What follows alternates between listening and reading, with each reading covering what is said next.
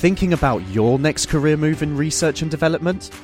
Then it's time to make your move to the UK. The nation that's investing £20 billion in R&D over the next 2 years. The nation that's home to 4 of the world's top research universities. The nation where great talent comes together. Visit gov.uk/great talent to see how you can work, live and move to the UK.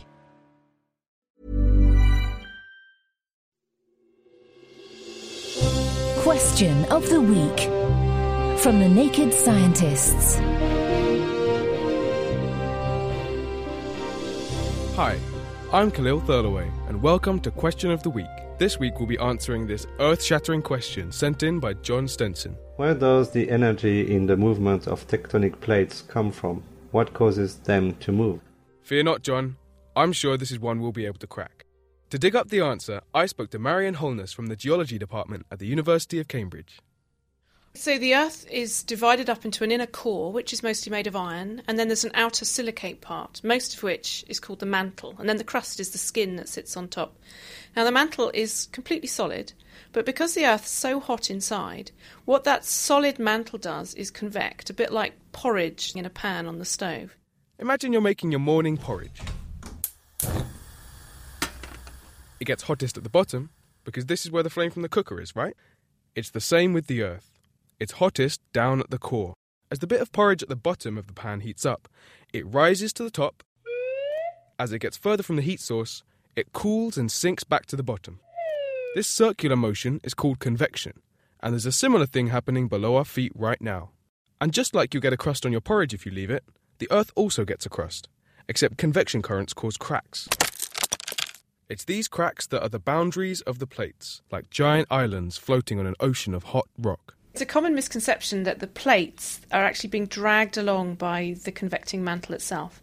That's not actually true. What happens during this convection is that you get mantle being dragged up at mid-ocean ridges, and that melts and makes new oceanic crust. And then at the other end, where you're destroying your oceanic crust, you're subducting it back into the Earth under its own weight. And what we're actually seeing is that the plates are being dragged along by gravity, pulling them back into the mantle at the subduction zones.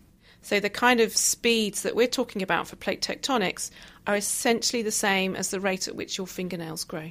Areas where plates collide are often areas with lots of earthquakes and volcanic activity. But where does this heat energy come from to move these giant bits of rocky crust? So what's driving this? Why are the plates moving around? The Earth's mantle is convecting because it's so difficult to diffuse heat out of the Earth that it's easier to move the heat out by actually moving the Earth's mantle around. All this heat is trying to get out because the Earth's core is so much hotter than the rest that the heat needs to even itself out. Heat always dissipates. This is why a cup of tea doesn't stay hot forever and will eventually cool to the same temperature as its surroundings. And the same process is happening here at Earth's core, except unlike your cup of tea, the Earth's core is around 6,000 degrees. But why is the centre of our planet so hot in the first place? What's the source of this heat? Well, there are two sources. The first is the heat that's generated by radioactive decay within the Earth. And the second is primordial heat, which is heat which was present at the very formation of the Earth. Earth. 4.5 billion years old and still hot.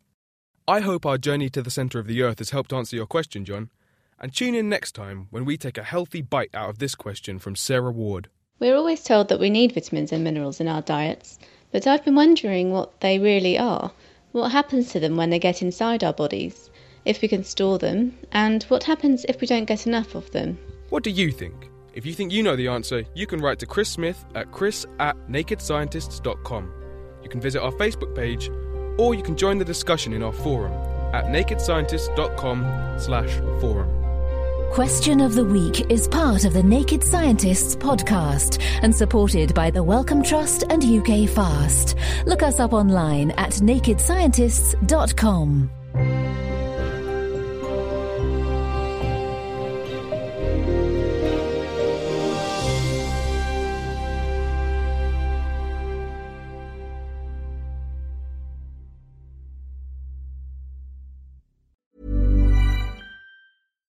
Thinking about your next career move in research and development? Then it's time to make your move to the UK. The nation that's investing £20 billion in R&D over the next 2 years. The nation that's home to 4 of the world's top research universities. The nation where great talent comes together. Visit gov.uk/great talent to see how you can work, live and move to the UK.